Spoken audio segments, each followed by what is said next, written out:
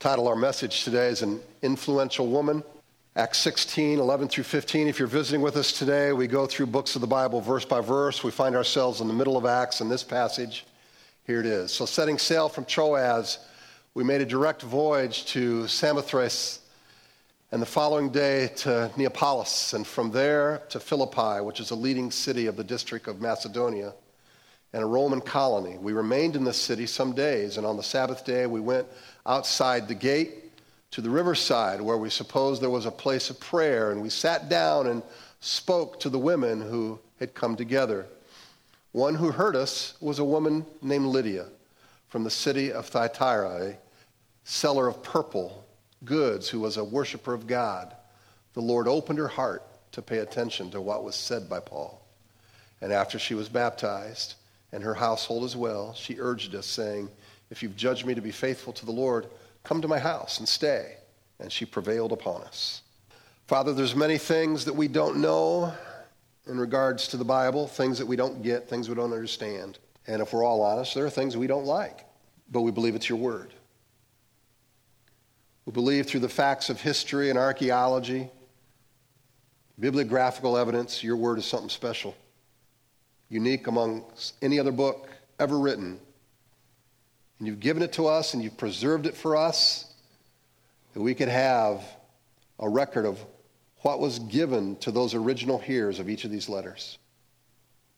And now as we open up this book of Acts, and we read this story of a woman from 2,000 years ago, teach us, inspire us, work in us. We need your touch. We need your work. Wherever we're at, if we've come to this place bored about church, if we've come to this place disinterested, if we've come to this place excited, it doesn't matter. I pray that your Holy Spirit would take each and every person and speak to them as only you can. You're a lot more powerful than any of us here.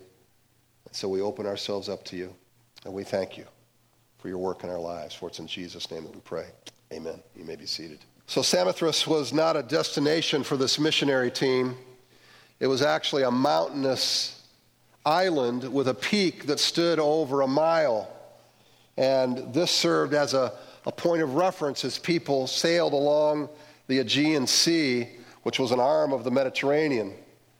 Stopping at Neapolis, which is a modern-day Kavala, part of Greece, this team ended up in Philippi, which was 10 miles inland from the port there at Neapolis.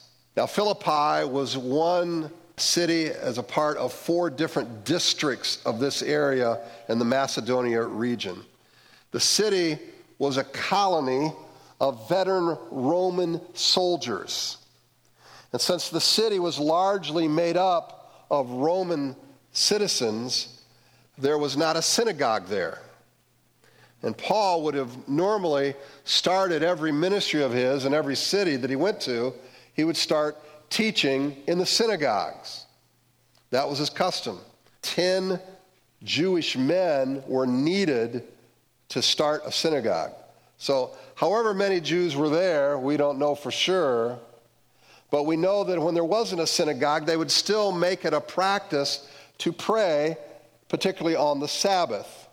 And Jewish people preferred to meet in a ritually pure place near water, and a river fit the bill.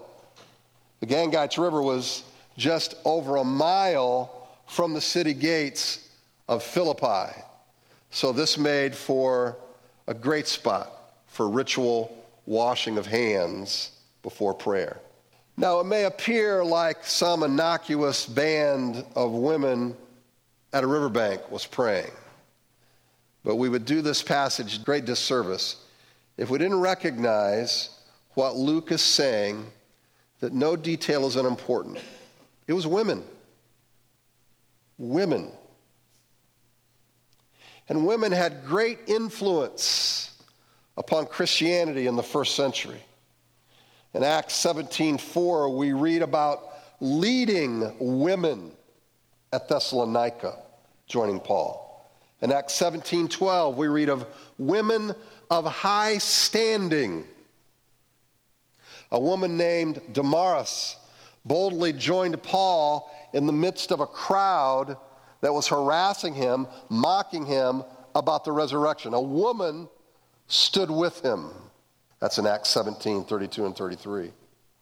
We read in Acts 18 at Corinth, Paul was residing with a couple. The wife's name was Priscilla.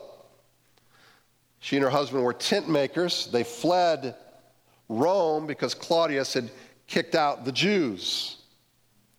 Paul stayed at their home as a base for his ministry for a year and a half.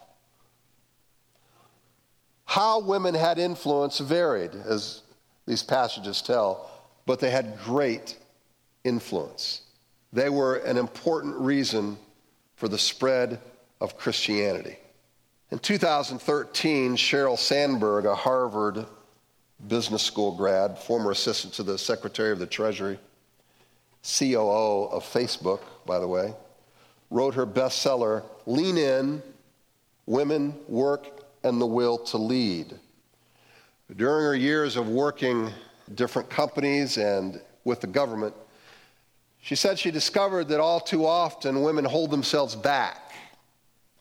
They stifle their dreams, their ambitions, their careers, and even their personal lives. So she was calling for women to lean in to their ambitions, their dreams, their talents. As you might expect, her book created some controversy, and an equally accomplished woman named Rosa Brooks, a professor at Georgetown Law School, argued that the problem isn't women, but with society, which continues to expect women to bear the brunt of household responsibilities, child rearing, even as they pursue their careers and their dreams. Her advice was not for women to lean in, but lean back, put their feet up.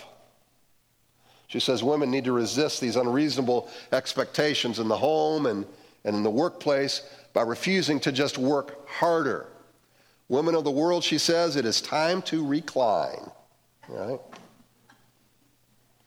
Then the church comes along, and it tells women to live on mission, on top of everything else, to be a part of the Great Commission. Lean in, lean back.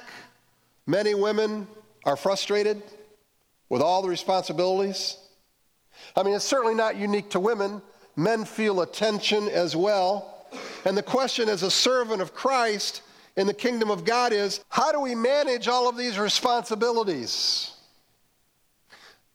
I mean, there's not enough time to do all that I have to do, and there's great frustration. I can't be a part of every organization I want to be a part of. I mean, I might affect fractional change as I spread myself too thin on multiple fronts. I'm certainly not here to tell you what organizations you should or should not be a part of, or if or where you should work, but I am to say our number one responsibility as people on this earth and as Christians is to serve and be connected to our King. Whatever the other responsibilities mean, it starts there. I mean, we often think of responsibilities in a linear fashion, don't we? I mean, we've all been taught it's God, and then family, and then church, and then work, and whatever else you might have in your life. I don't know about you, but life has never presented itself to me in such an easy, linear fashion. Not so neatly packaged in such an array.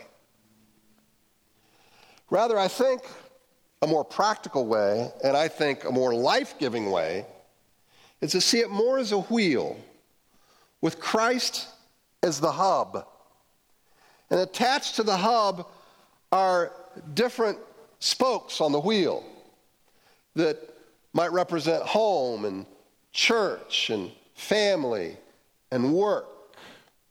Our life, our relationships, our responsibilities flow from the hub, who is Christ.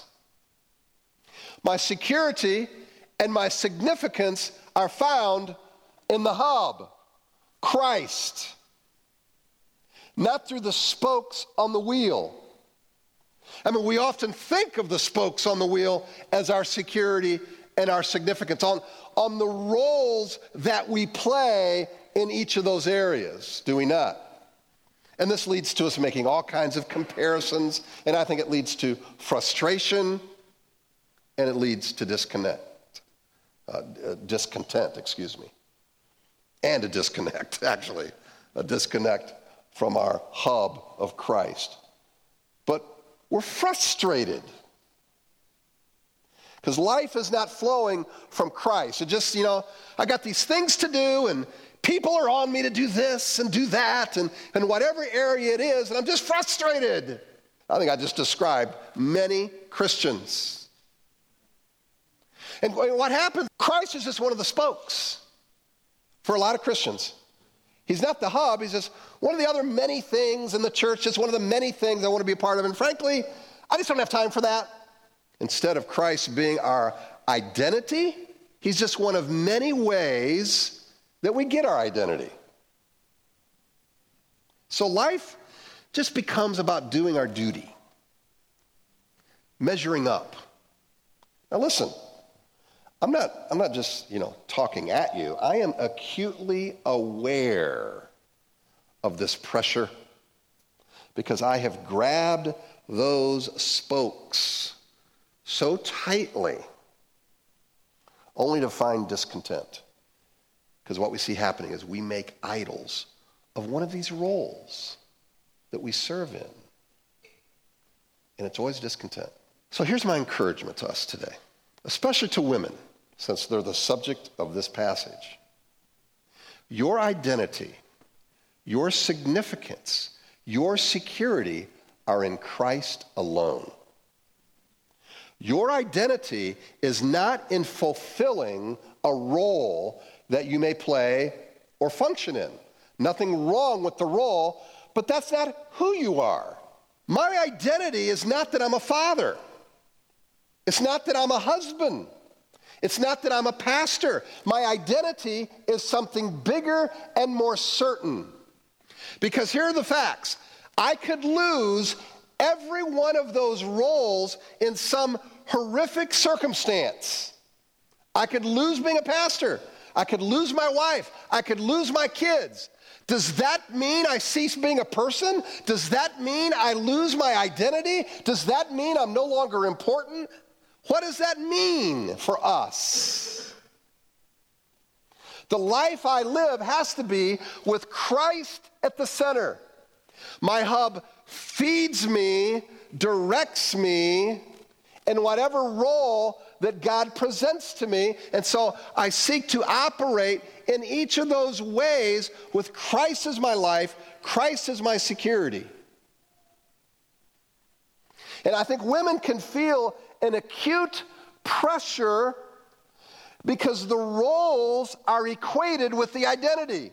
And frankly, many times the church does not help. The church hurts because they are accentuating the roles equal to the identity. We elevate it to an idol instead of realizing it flows from Christ. Again, it's not to diminish the roles, it's so that we don't make an idol of the roles, and so that Christ can be our life. Every one of us here have experienced the frustration. Every one of us here have tried to live the Christian life on our own, just doing our duty. And I'm here to say, there's another way. Christ is our hub. Christ is our life. Christ is our identity. Christ is our security. Christ is our significance. The Apostle Paul actually touched on the significance of our position as children of God being greater than any status. And if ever in our human history, human beings are groping for what brings identity. No, it's not this sex, it's that sex. No, it's not this job, it's that job. We're groping. Who am I? And what happens then, human beings take on the role of God. I'll make myself an idol. I'll determine what my identity is. I'll tell you who I am. I'm not a creature made by the Creator. I am my own God, and I will dictate what I am. It's the ultimate arrogance of human beings. And so women, it's something bigger. It's something more dynamic. It's something more sure. And the Apostle Paul touches on it when he says, for as many of you as were baptized into Christ have put on Christ. There is neither Jew nor Greek. It's not about your nationality. There is neither slave nor free. It's not your job. It's not your status in life. There is no male or female. It's not the roles that you do according to one of those sexes. For you are all one in Christ Jesus. Now, Paul is not denying the roles we fill. He's not denying race. He's not denying, the gender of the individual. He's merely saying that those things are distinct from our identity in Christ. This is great news for the believer, because it doesn't matter whether you're married or single, Jew or Greek, white or black, male or female, with children or not. We are clothed in Christ and his righteousness. We are holy and blameless before him. We are adopted through Jesus Christ. We are blessed in the beloved. We are fit to obtain an inheritance. We are redeemed and forgiven. We have been delivered from a domain of darkness into the domain of light. We have been raised with Christ. My brothers and sisters, when our personhood and value are firmly rooted in Christ, any role we play is joyfully entered into as a vehicle to live out that significance, that security with great freedom. And the reason it's a bondage for many Christians is because they're hooking up their security and significance to those things. And they're not getting approval with those things because they're searching for approval by those closest to them. And you are on that hamster wheel just hoping you'll do enough to get the approval. And it's never enough. Christ is our security. And you know what I realize? Sometimes I'm a crappy husband. Sometimes I'm not a good father. Sometimes I suck at being a pastor. But my identity is not in those things. Now, I want to do a good job. I try to repent if I do something wrong. But I have to separate myself and my identity from those roles that I fill. Or else, honestly, it'd be too depressing. I'm the hardest person on myself, and I got a feeling, most of you are the same way. Nobody's harder on you than you. So you look at all of your failings, right? And it's hard if that is the focus of our lives and how well we, fulfill those roles. Oh, I want to sup with him. I want him to feed me. I need him to fill my soul. I don't know about you, but I need all I can get every day. I got a feeling when Paul was speaking to these women at that riverbank, there was something that was rising up within them. There was something that was resonating in their souls. And as a result, you know what happened? Lydia came to Christ, and the gospel spread throughout Europe with a conversation by a river. What do we know about her? Well, Lydia was a seller of purple goods and worshiper of God. Luke thinks it's important enough to let us know what she did for a living and that she had a home. These are not just incidental details. Now, purple dye was gathered by shellfish, and it was a very costly process. So she had a job that had to be paying well. So she was not a poor woman. She was one of means. She was also a worshiper of God. This is usually used of Gentiles who were attracted to and practicing Judaism. And then our passage says the Lord opened her heart to pay attention to what was said by Paul. And after she was baptized in her household as well, she urged us, saying, if you have judged me to be faithful to the Lord, come to my house and stay. And she prevailed upon us. Notice that it was the Spirit of God that moved in her heart that led her to faith. Without God's initiative, none of us would come to Christ. The Bible says of those outside of faith, they are darkened in their understanding, alienated from the life of God. They got a million reasons why they don't want to believe with God, why they can't believe Christ. Think of themselves as so smart. Never let any facts get in the way of you believing your worldview, right? They are darkened in their understanding, alienated from the life of God because of the ignorance that is in them. Now, you can't just walk up to people and say, yeah, you're ignorant, because you don't believe this. No. Because why? It's due to their hardness of heart. It's not a mind problem. It's not having the facts in front of them. It's a heart problem. Something has to change inside first, and only God can do that. God has to initiate the process. You can talk until you're blue in the face to somebody, but if God doesn't activate something within them, that doesn't mean we don't have the responsibility to share. We do. But God has to initiate the process. Jesus said, no one comes to the Father except the Father draws him. No one comes to me except the Father draws him. Again, it doesn't mean that the individual is not responsible to respond to the gospel, but God merely starts the process. So Lydia was interested in what Paul had to say concerning Jesus. She believed the gospel, and then she was baptized. I love this immediate response of obedience. Now, we have a clue that she was a person of influence because it tells us her household followed suit. They saw Lydia and they go, well, I guess we got to follow on that. And sometimes it takes a relative or a close friend that we see operate in faith and trust Christ, and it puts the pressure on, right? And many times that's just the final push we need to come to Christ. And then we see a beautiful passage of how she was wielding her influence. She urged us. Again, there's a group of 4 people that Paul's a part of on this missionary team. If you have judged me to be faithful to the Lord, come to my house and stay. And she prevailed upon them.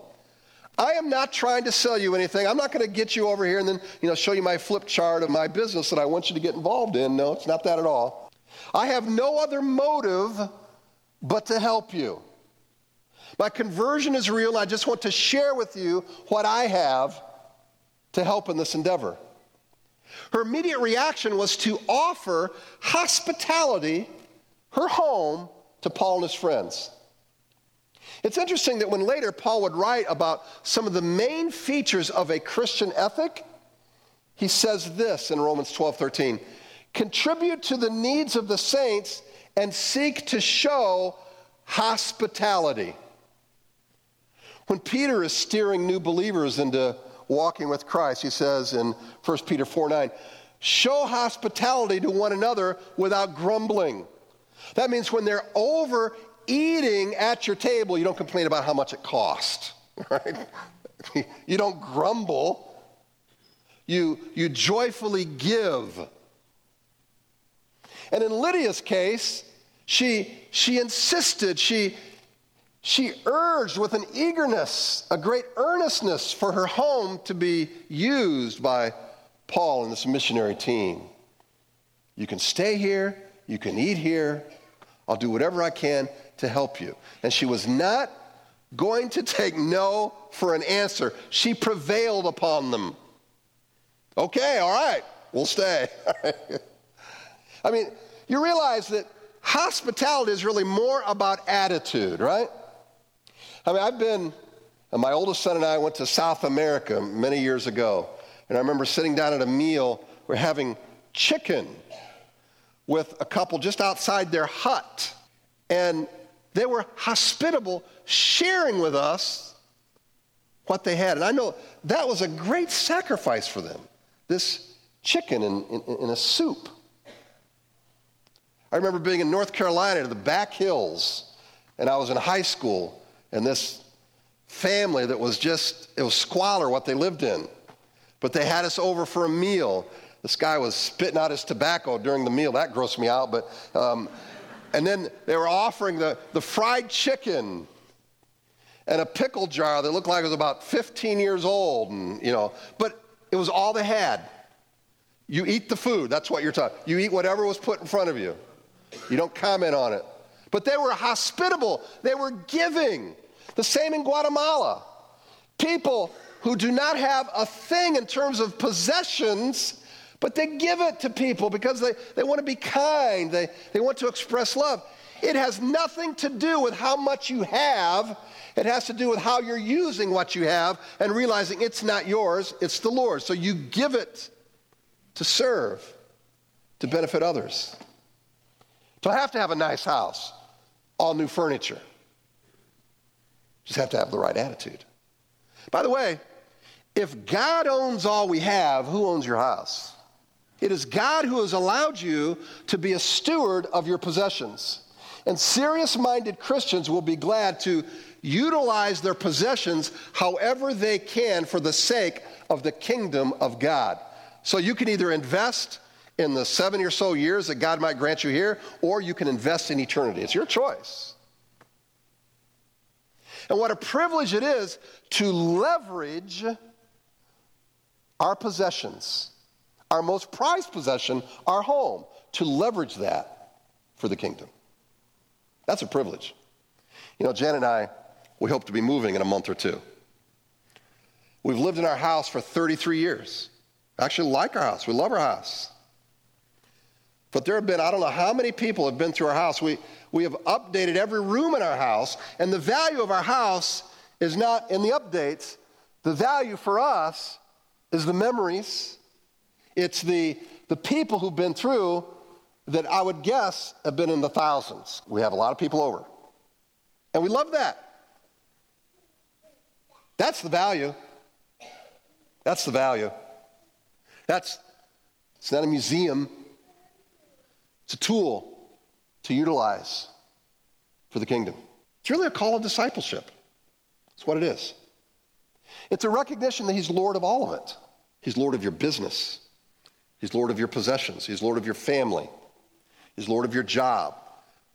If God wants our home to be used as a tool, and he wants us all to be hospitable, then that's a high privilege to use it for the kingdom of God. And we have experienced that with many of you. I love that a family recently that we visited were in their home. They were just saying, well, we just want our home to be used for the Lord. We're just using this to see how many people we can minister to. It's a great idea. And listen, here's something you may not realize. Hebrews 13:2 says, we should be cognizant that when we show hospitality, you might be entertaining angels. You say, what? Well, now, if you believe the record of the Bible, and you believe there's a supernatural world, it's not a far leap to believe that there are angels. You may not be convinced of that yet, but, if I believe that God can raise somebody from the dead like he did in Jesus, it's really not a big deal to believe that there are angels, okay? Not for me, at least. And angels apparently were involved in the Old and New Testament, interacting with people, and God apparently hasn't pulled the plug on that. There are still angels that somehow interact, and you don't know it. You are unaware that sometimes when you are showing kindness to people, it's with a heavenly being. I know it's a bizarre thought, but it's pretty cool to think about that you can influence heavenly creatures with hospitality. Now, I'm not sure that you look under somebody's overcoat and say, hey, do you have wings? You don't do that. But you're just aware that your love and kindness are far-reaching. Your love gives value to the people that you host. And the impact of those acts of kindness can reverberate well beyond that one evening. I think of the many conversations that we've had on our back porch or in our living room with people. You never know what can happen as a result of that just by giving value to people. A home is a vehicle for that kind of ministry. And listen, if people are comfortable, they know that they are loved, and they enjoy the food, hey, that's a win, right? That's a win. Lydia, having wealth, was merely given more opportunity and more responsibility because of what God had blessed her with. With wealth comes responsibility. Now, in one sense, we're all wealthy here. The fact is if you make in the mid-30s in your household income, you are wealthier than 95% of the world. Think about that. Did you ever think of yourself as in the top 5%? So don't tell me you don't have anything. On the world scale, I mean, you are rich. And yet, there can still be attitudes, even within the church, that cause people to judge those, for instance, who might have more. There's kind of a class envy that takes place. Or to judge those who have less. You look down upon them. These kinds of attitudes distract us from whatever God has given us so that we can be responsible with that and we can be hospitable. So quit spending so much time thinking about the Joneses and just look at your own plate. Look at your own house. Look at your own time. Say, am I being a good steward of all this? How can I leverage what God has given me, what I am responsible for? How can I leverage that for the kingdom of God? Because that's where I want my investment going. And I see many of you doing that. You use the opportunities in your jobs to do that. You give of your time and energy to see how you can help the kingdom of God. And you use your possessions in the same way. And God bless you for doing that. This is what I'd like for us to do. I want us to all bow our heads, close our eyes. Let's right where we sit. Let's not waste time. You don't need any more illustrations. This is what the Word of God says. So we are faced with the reality that we have a responsibility before God to leverage all that we've been given. How about you right now devote to God all of your possessions? It's all His. And however He wants you to use it. That doesn't mean you can't enjoy it. Doesn't mean you can't entertain. Doesn't mean, it's not to feel guilty for what God has given you, but it's His. So how can you filter that through the hub? I want you to talk to the Lord about that right now.